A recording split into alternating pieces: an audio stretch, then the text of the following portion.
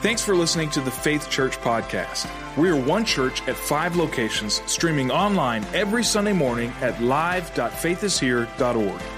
We hope that you're challenged and encouraged by today's message, and if you'd like to watch or listen to previous messages, or if you'd like to learn more about who we are as a church and how you can stay connected, head over to faithishere.org.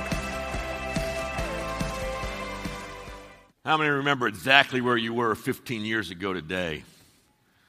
It's one of those days that will forever be etched in our memory. We watch the videos being replayed over and over again of the World Trade Towers being struck. I ran some numbers. They are 2,752 were killed in the World Trade Centers, 2,752. 184 were killed in the Pentagon that same day, 40 more in Pennsylvania.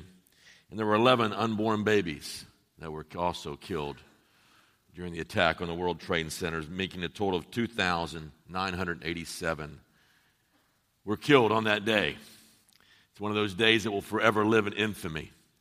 And the generations all the way down the line are affected all across this nation. I met someone coming in this morning, said that their son was there, but God spared his life. He got out. He was not killed in what took place and what happened there, and yet many, many more died out there. So very vivid reminder of what happened. And at 15 years ago to this very day, it all took place. I want you to take your Bibles out. We're gonna look at Luke chapter 10. We're going to look at somebody whose life was crushed. He was left broken and beaten by this world. His world came caving in on top of him on this particular day in his life. We're going to look at his story, and we're going to bring it to where we live today and see what's going on and what God wants to say to every single one of us here this morning. So let's stand together to read God's word, and then we're going to pray. Luke chapter 10 and verse number 30. And in reply, Jesus said, a man was going down from Jerusalem to Jericho, and he fell into the hands of robbers. They stripped him of his clothes, and they beat him and went away, leaving him half dead. A priest happened to be going down the same road, and when he saw the man, he passed by on the other side. So to a Levite, when he came to the place and saw him, he passed by on the other side. When a Samaritan, as he traveled, came where the man was, and when he saw him, he took pity on him, and he went to him and bandaged his wounds, pouring on the oil and the wine. Then he put the man on his own donkey, took him to an inn, took care of him. The next day he took out 2 silver coins, and he gave them to the innkeeper. Look after him, he said, and when I return, I will reimburse you for any extra expense you may have. Which of these 3 do you think was the neighbor to the man who fell in the hands of robbers? The expert of the law replied, the one who had mercy on him. And Jesus told him, go and do likewise. Let us pray. Father, as we come to you today, we first of all thank you for your sweet, sweet presence here today. And once again rejoice at those who were celebrating their new birth in water baptism.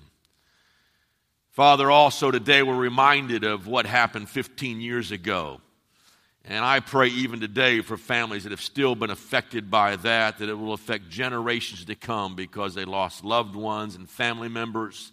We remember firemen, Lord, who acted as good Samaritans, who ran into that building at the risk of their own life, and some 300 died on that day. And God, we thank you for them, and we thank you, Lord, for America, and we thank you, God, that your hand has been on this country, and we pray that you will protect and heal our land, Lord Jesus.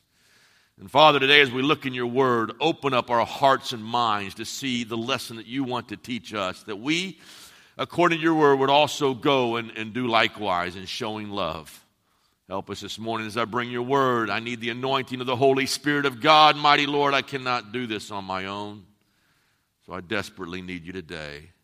And we love you, and we thank you that you're here. We give you all the praise and honor and glory in Jesus' mighty name. Amen and amen. God bless you. You may be seated.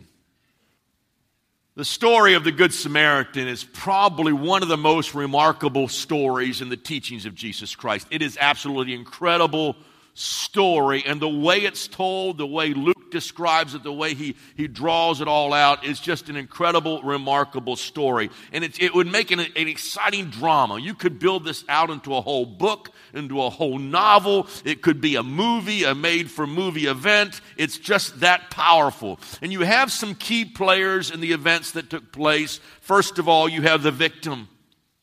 The victim is traveling alone through a mountain pass. I have been on that road that goes from Jerusalem down to Jericho, and the elevations are distinctly different, and you're going over that track, and there's all kinds of places for robbers to hang out, to hide out, to jump you, to kill you. It was a road that was known to be inhabited by robbers who would steal from those who were traveling back and forth across that road. And they grabbed him and they beat him and they robbed him and they left him on the side of the road, bruised and broken and dying.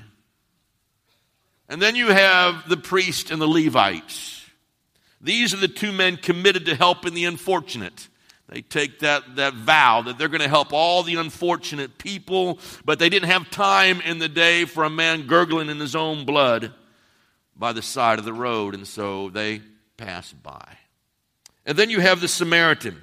The Samaritan who probably had every reason to hope the victim died, because they didn't always get along, but inexplicably went to his assistance. And then you have the innkeeper who didn't particularly want to get involved, but he's pretty much forced to, and so he takes him into his inn and sees to his recovery. What a wonderful, incredible story that Jesus gives us, and he sets it up, and he draws us in, and we're the listeners, and we're sucked into this very, very powerful story, the way he tells it. But I want to tell you, if this story comes from the lips of Jesus and from his heart, if he is the one, our Savior, who tells a story, we better pay attention. Because there's a message in there for every single one of us today. He is drawing us into it, and we need to find ourselves and be a part of the story. And never has the church had a greater opportunity than to minister to those who are beat up by the world, broken, cast down, cast to the side, left to die. We've got that privilege and opportunity to bend down and help them along the way. And yet any number of Christians are reprising the role of the priest and the Levite. We're too busy. We got our agendas. Don't want to get my hands dirty. Got too much going on. Got to get to my family. Got to get to my kids. Got to get to my house. Got to get to my job. We pass by on the other side of the road. Now, I want to give you the backdrop to this story. It's told in response to a question, the Bible says, by an expert in the law. And so he's trying to pin Jesus Christ down. And so go back to your Bibles. Let's look at Luke 10. Look at verse 25 to 29. And on one occasion, an expert in the law stood up to test Jesus. Teacher, he asked, what must I do to inherit eternal life? What is written in the law? He replied. How do you read it? He answered, love the Lord your God with all your heart, with all your soul, with all your strength, with all your mind, and love your neighbor as yourself. And so he quotes from the Decalogue. He quotes from the law. You have answered correctly, Jesus replied. Do this and you will live.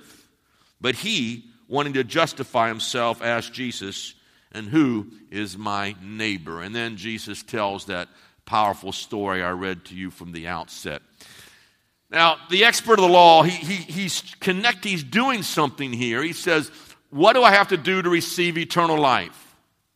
Jesus Christ goes back, and he goes back to the law, and he goes back to the eternal God, the law that he gave us, and the first and highest law above everything else is love the Lord your God with all your heart, mind, soul, and strength. If you're going to know eternity, you've got to know the creator of eternity, the one who has been from the very beginning. You've got to know him for yourself. You've got to have a relationship with him. It comes out of knowing God. That's how we have everlasting life. In fact, if I want to succinctly put it, we were made by God to love God.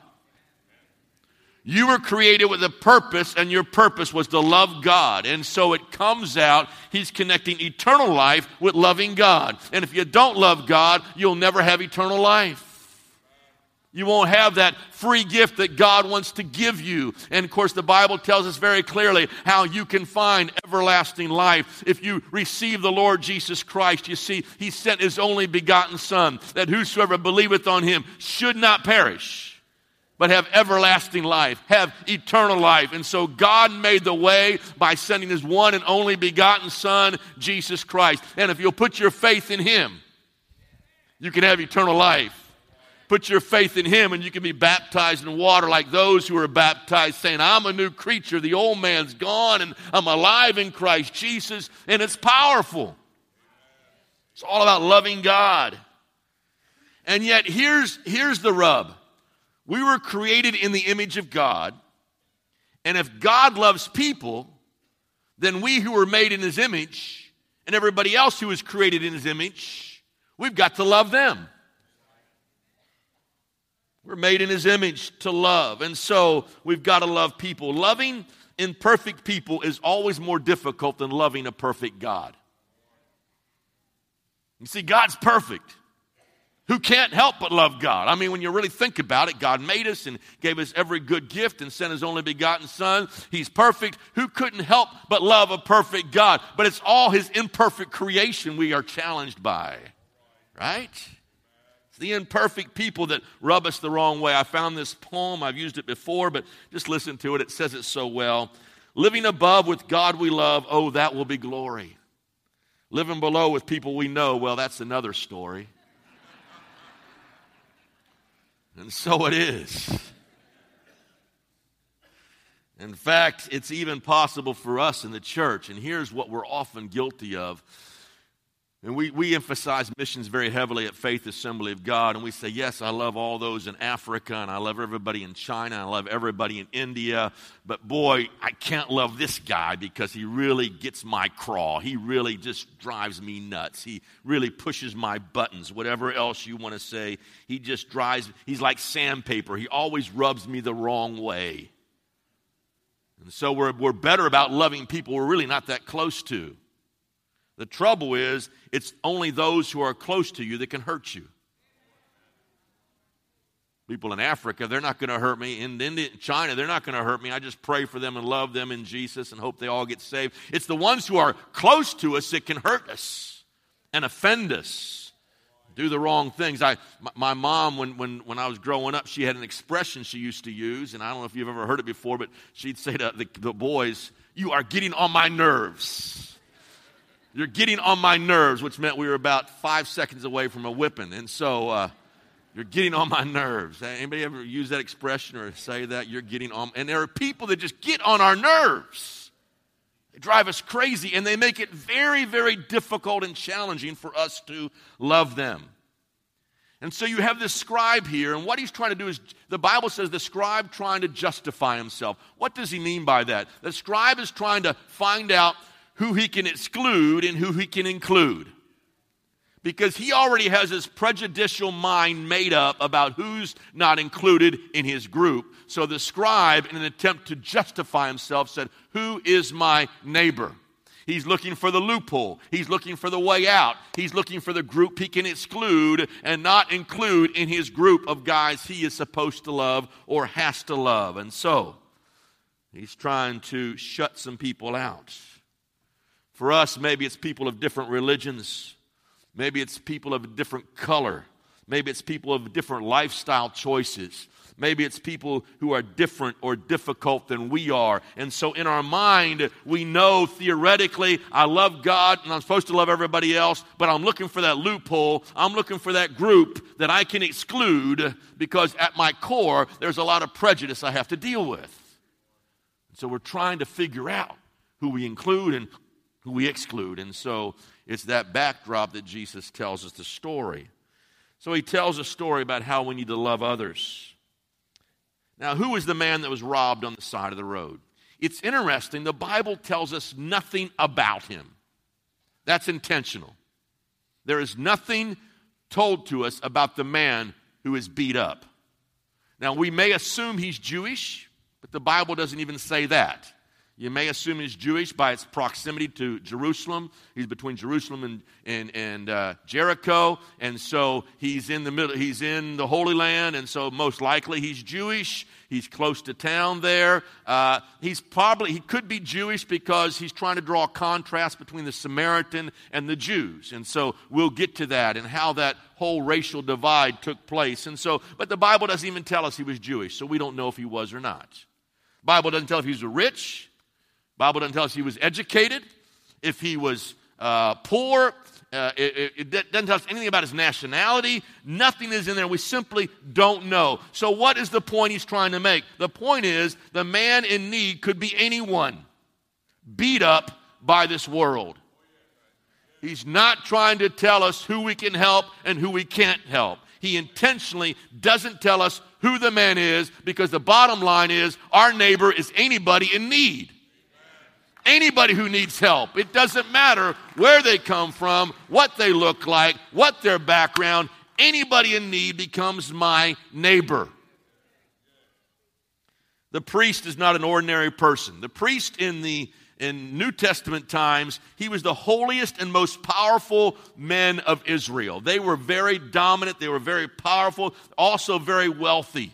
The priests were the upper echelon in the economic strata of Israel at that time. And he's probably riding on a donkey, because the wealthy for long distances didn't walk. They rode. And so he's riding his real nice Cadillac donkey, and he's upper class, and he doesn't take this journey on foot. And here's the problem is he sees the man, he hears the man, he knows what's going on, he's drawn to him with his eyes, but he couldn't risk touching the bloody man. Because for him to touch the bloody man would have made him unclean, which would have meant when he got to Jerusalem, he would have had to go through all these ceremonial cleansing laws all over again that are found in the Old Testament before he could ever go back in the temple and serve again. And so because of that, so he values his position more than the life of a stranger. He values position more than the life of a stranger. Now let me tell you something. As Christians, listen to me. We have got to conquer our preoccupation with judging. We become great judges, and we judge everybody else around us, and we set ourselves up as judges over other people. The Lord says this: judge not, that ye be not judged. Yet how often do we disobey because of our prejudice and our self-righteousness? Somehow we have set ourselves up when we judge others as better than them, able to look down on them, able to ascertain the situation and criticize them, because at the core of judging or a judgmental attitude is an inherent self-righteousness and pride that I am better than them. And so we make ourselves judge and jury. We've got to reach out with love and compassion. The Good Samaritan, when he comes later, doesn't snarl at the guy and says, "You idiot, don't you know this is a dangerous road? You made your bed, lie in it. This is the consequences of your own actions. You made these choices in life." And so we wind up judging others.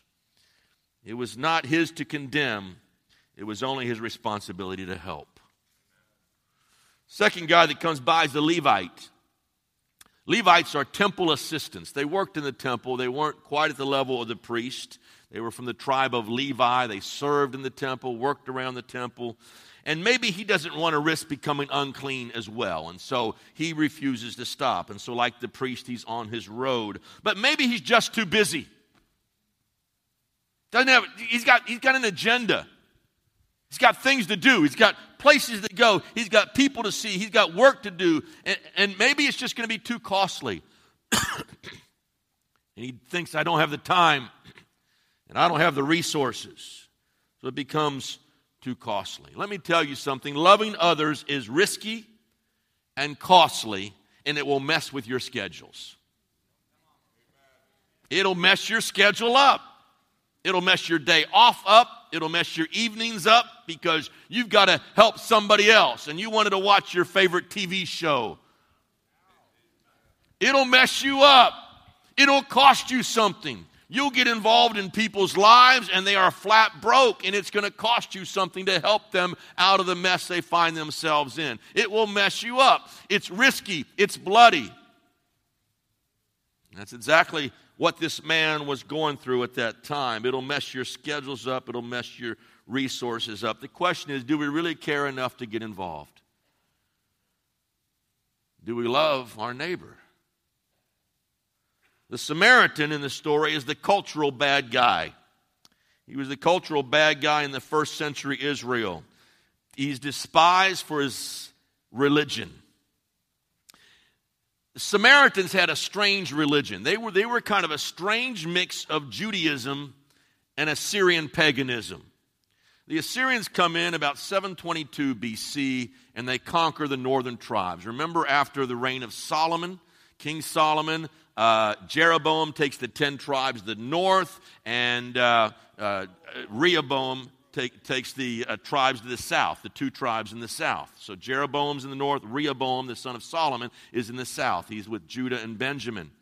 And so to keep the people from going back down into Jerusalem, Jeroboam sets up calf idols in the towns of Bethel and Dan. And so he was afraid if they're going back to Jerusalem every year for their pilgrimages, they're going to go back and return and be one solid nation again. So to keep them divided forever, they set up their own places of worship up in the north. They were the first kingdom to go into idolatry, and so they are also the first nation to go into captivity. Now, about 200 years later, we also know that Judah will go into captivity, but they will, after 70 years in Babylon, will be allowed to return back to Jerusalem. And so they come back. Their faith remains more pure. Their belief in the one true Jehovah God remains more pure. But when nations would come in and take over other nations, they would take the best and brightest away back to Assyria, but they also left many Syrians right there in the northern kingdoms. And so you've got Assyrians marrying people of Jewish descent. And so they're worshiping idols at Dan and Bethel. They're worshiping the gods of Assyria, and they're worshiping also Jehovah God. There's a remnant who are believing in Jehovah God. Remember the story of Jesus with the woman at the well. By the way, that story's coming up in a couple of weeks. Remember the story with the Jesus at the woman in the well. Jesus says to her, "You Samaritans worship what you do not know." You are confused in your worship. You don't understand who you're worshiping. It's some kind of amalgamation of heathenism and Judaism, and it's all combined together, and you don't even know who you're worshiping. And so because of the Samaritan betrayal, they are hated by the Jews. The Jews in Jerusalem said, "We're the pure Jews. We've kept it pure. We haven't defiled ourselves. We haven't intermarried like you have." And so there's all this prejudice between Jews and Samaritan. And yet he is the one who cleans the man's wounds, saddles him in his donkey, and pays for his total recovery. And the crowd's listening. And he's talking to the scribe and all those who are gathered around there, and they are literally stunned by the conclusion of the story, because in their minds, this Samaritan is acting more like a believer or a Jew than the Jews were. The man at the end of the story said, when Jesus said, "Who then is thy neighbor?" he couldn't even bring himself to say the Samaritan. He just simply said, "The one who showed mercy." And then Jesus says, "You see what the Samaritan did, all of you go and do likewise." Do the same thing. The Samaritan is set up as the example for all the Jews to follow, and how that must have grounded them and chafed at them, because they hate the Samaritans. The point of the story is not just to help a person in need. Now follow me here. If that was the point of the story, that we're called by God to help people in need, and yes, there is that point there. The point of the story is he intentionally says a Samaritan was the one to help. The point of the story is we can't cut out any people group, any ethnic group, any social group, any kind of group that's different than us. We can't cut them out from our circle of friends or those we are going to love. Point is, you love your neighbor even though they are different than you, and even though they are difficult to live with. Often we've created this mentality about other religions or other people groups or other backgrounds or other lifestyle choices, that it's kind of an us versus them mentality, and that we're the Christians and we're holding down the fort and we're keeping the theology pure and everybody else is outside the circle and we can't love them and we can't get close and we treat them like the enemy. When the book of Ephesians says we wrestle not against flesh and blood, they're not the enemy, but against principalities and powers and rulers of wickedness and darkness in high places. They are not our enemy. We love them and reach out to them and we care for them because they need Jesus Christ. If Jesus told this story today, he might retell it in this way. Man is heading on the road from Somerville to Charleston. He's carjacked. He's beaten with crowbars. They leave him on the side of the road in the ditch. He's bleeding profusely. He's about to bleed out. He's about to die. They take his wallet, they take his ID, they steal his car, and they leave him to die. Pastor drives by. He's in a hurry. He's got a speaking engagement. He's got a lot of people waiting on him. He's an important dude. He's got to get there to speak. A group leader passes by next. He's in a hurry to get to a small group. Got a group of people coming to his house. Got to get the house cleaned up. Got to get it ready. Got to be ready for my small group, and we're going to talk about love.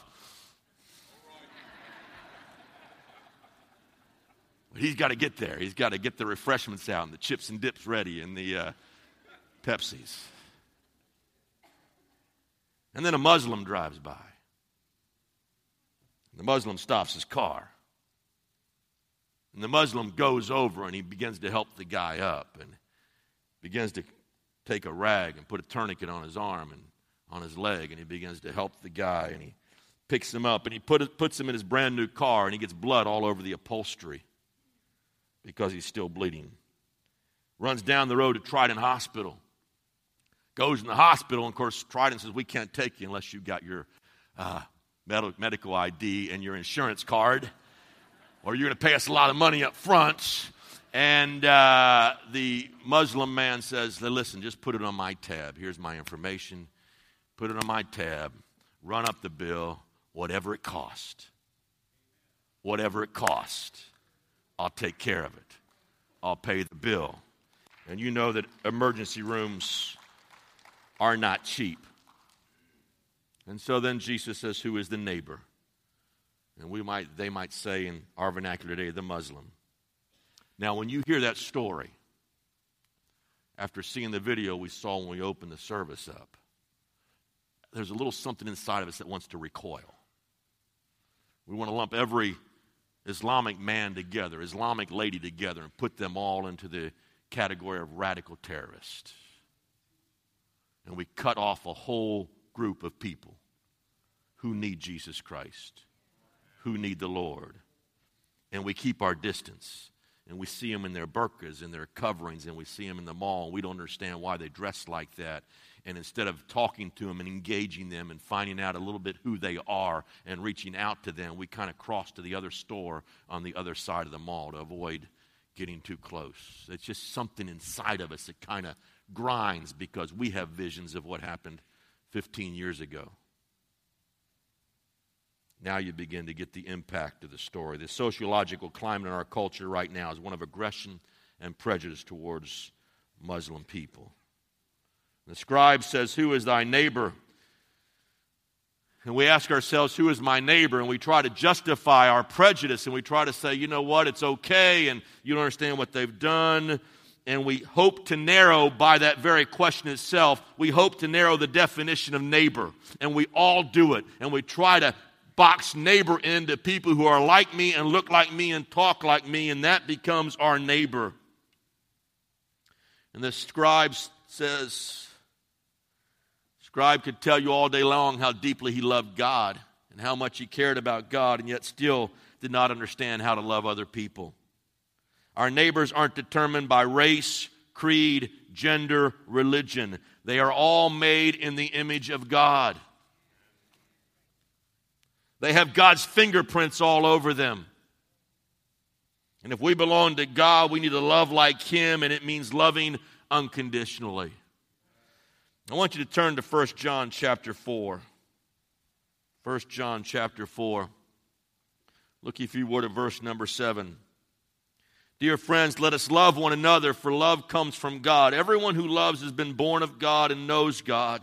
Whoever does not love does not know God, because God is love. This is how God showed His love among us. He sent His one and only begotten Son into the world, that we might live through Him. This is love, not that we love God, but that He loved us and sent His Son as an atoning sacrifice for our sins. Dear friends, love one another, for love comes from God. We don't pick and choose who our neighbors are, which means we don't pick and choose who we love and we don't love. God, the Bible says, is spirit. And so to worship Him in John 4, we must worship Him in spirit and in truth. But God is hiding behind His created humanity. Now let me explain what I mean by that. To get to God, I've got to love His people.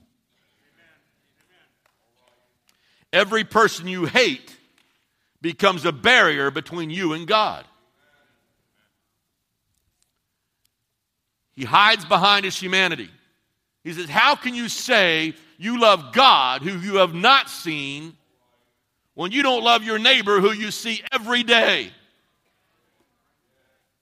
He says, if you want to get to me, you've got to love your neighbor.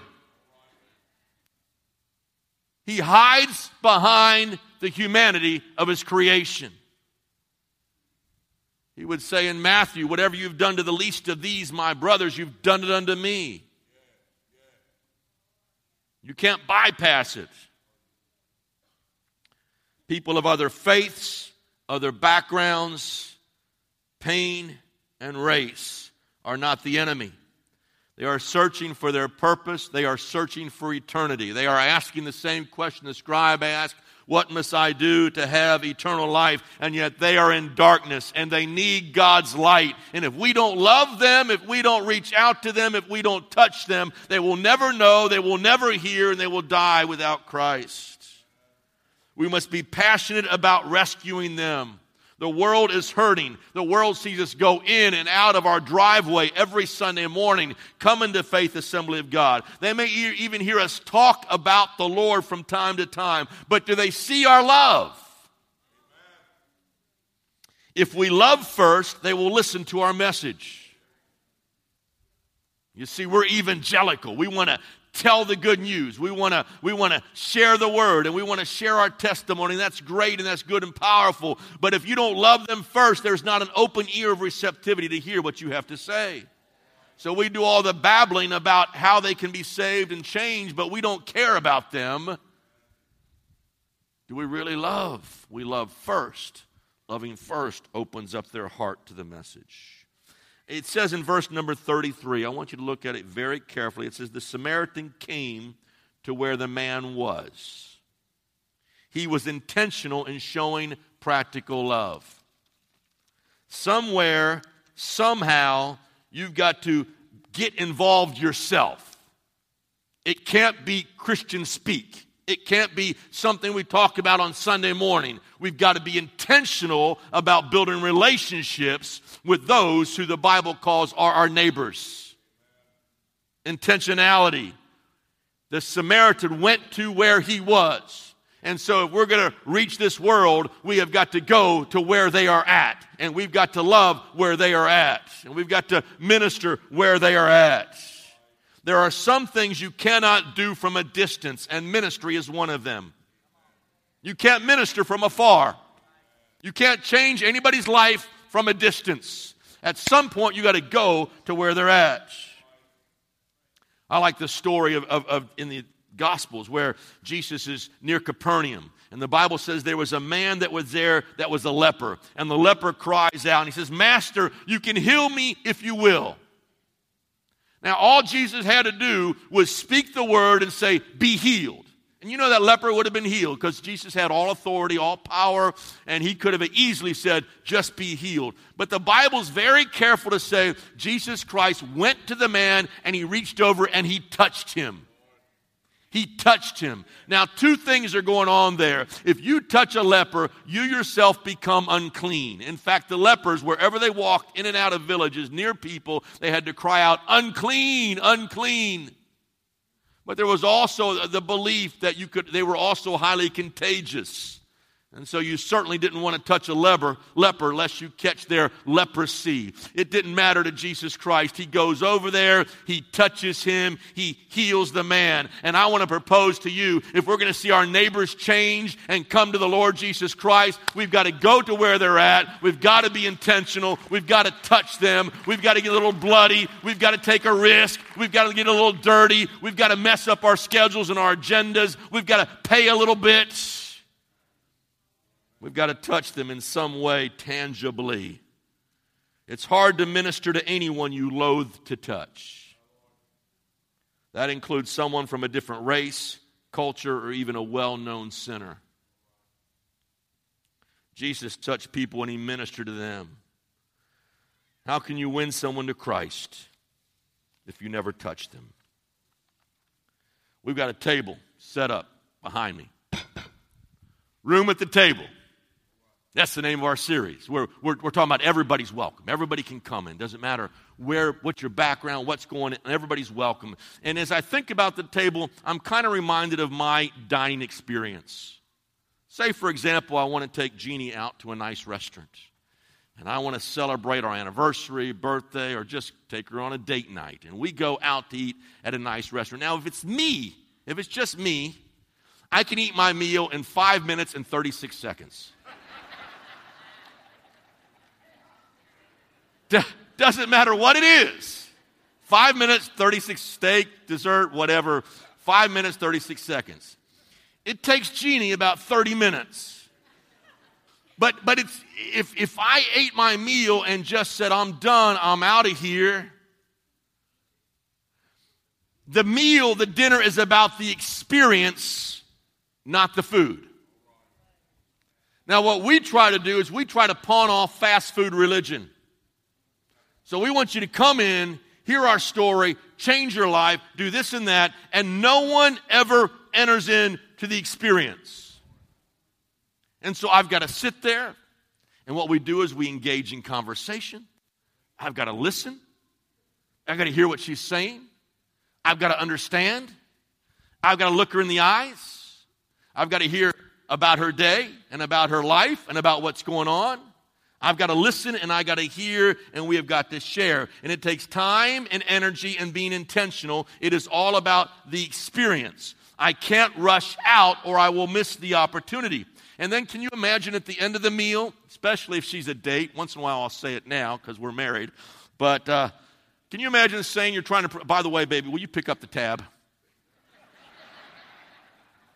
Sorry, I forgot my wallet. How'd that happen? Oh my. Reaching around for the wallet. You got the short arms, the gator arms, and you can't, can you imagine taking your date out and at the end of the date saying, by the way, can you pick this one up? No, I got to pay for the tab. I got to pay the bill. Pay for the check. To have room at the table takes work. If we're going to talk about having room at Faith Assembly of God for everybody, regardless of their background, where they come from, what's going on in their life, if everybody is welcome here, it takes work. We've got to be intentional about bringing them in. We've got to be intentional about loving them. We've got to be intentional about serving them. We've got to do acts of kindness intentionally throughout the week. We've got to be the light wherever we go. We've got to cross bridges and barriers of people who are different than us if we're going to see them come to the Lord Jesus Christ. We've got to be intentional. This Samaritan took his time. The Bible says he pours on the oil. The oil was the soothing substance to his wound. It's what made the wounds feel better because he also poured on the wine. The wine is the antiseptic. The wine burnt. The wine hit the wound. I probably poured the wine on first and then put the oil on. But he pours on the oil and the wine. He bound up his wounds. He places them on his donkey. And then he picks up the tab and pays for everything. What if we invest in people just like he did? What if we became intentional with our time and our energy and our affections and our money? Think what can be done through the Faith Assembly of God, the Kingdom of God, right here in Somerville and Goose Creek and all around. This is the kind of experience that will change you, and God can use you. And here's the incredible thing. When I leave the table at the end of the conversation, at the end of the sharing, at the end of this prolonged meal, and we have talked and had fellowship, I leave full. And what happens, you will find, as you reach out and you begin to minister to other people and you love on them and you care about them and you mess up your schedule and you do whatever it takes to help somebody in their crisis, you yourself get filled back up, refreshed, because you've served and had the privilege of serving.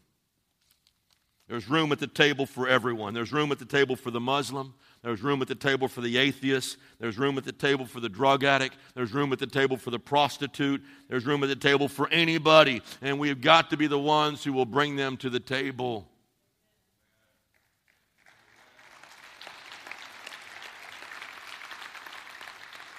But I will tell you, it will be messy. It will be bloody. It will be inconvenient. It will be risky. And it will cost you.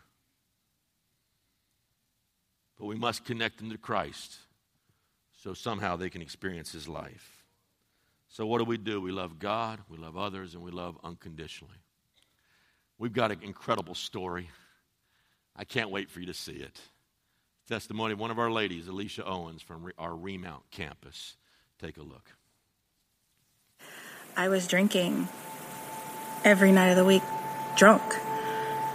And I didn't know where I was at. I was miserable. I was lost. High school is where my parents divorced, and I started learning what attraction to other people was about, and trying to fill the void of my dad leaving with other people. I thought that giving myself to other people would satisfy me. And the downward spiral continued to where finally I found attraction to women and led a homosexual lifestyle for 12 years and lived through abusive relationship, physically, mental, losing my home, losing different things throughout, losing friendships. I knew there had to be more than this miserable lifestyle that I was choosing every single day. I started going to a Bible study with my family who was going to faith, and I started being more interested in it and realizing that there was definitely more to this. There was definitely a light to the end of the tunnel. By going through these Bible studies, I still was struggling with the homosexual lifestyle. I continued on with another relationship for another 3 years. And finally, God was like, Alicia, choose me. Choose me. And so I did. I chose Him. And He delivered me from smoking. He delivered me from homosexuality. He delivered me from alcoholism. He has brought me through everything. He was there the entire time, and it was my choice to not choose His hand and walk with Him. Now I've started attending Faith Remount, and 3.5 years ago, I started with the outreach ministries and just serving, and then I was offered by the church to be a preschool leader, or from the nursery leader, and now I am actually the preschool director, and now I am also working at the Mom's Morning Out program as the preschool teacher. I'm grateful that the Lord never left me behind. He never let go of me. And I constantly am grateful and thankful for His love, His unconditional love. For those of you who are lost, who are confused, who don't know where to turn, He's the only way. If I can be delivered from everything that I was delivered from, you can too.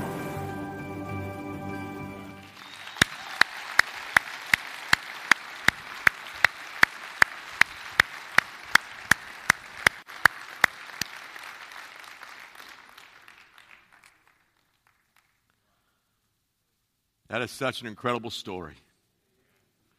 There are stories like this all over this place. It's God's grace. It's God's grace. We love and we love and we keep loving. And they come to find Jesus Christ. And their lives are changed, delivered, cleansed, sins taken away. New life in Christ Jesus. All through His blood.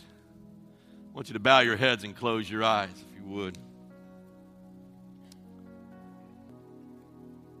Throughout this series, we're going to give an invitation for anyone who wants to find Jesus Christ as their Lord and Savior, that they can do that today. And we're going to do it again this morning. If you don't know Jesus Christ, you can just give your life to Him and say, God, I need you. Now listen, I'm going to tell you, this world's mean. It'll beat you up. The world will leave you beside the side of the road. It'll kick you in the gut, kick you in the teeth.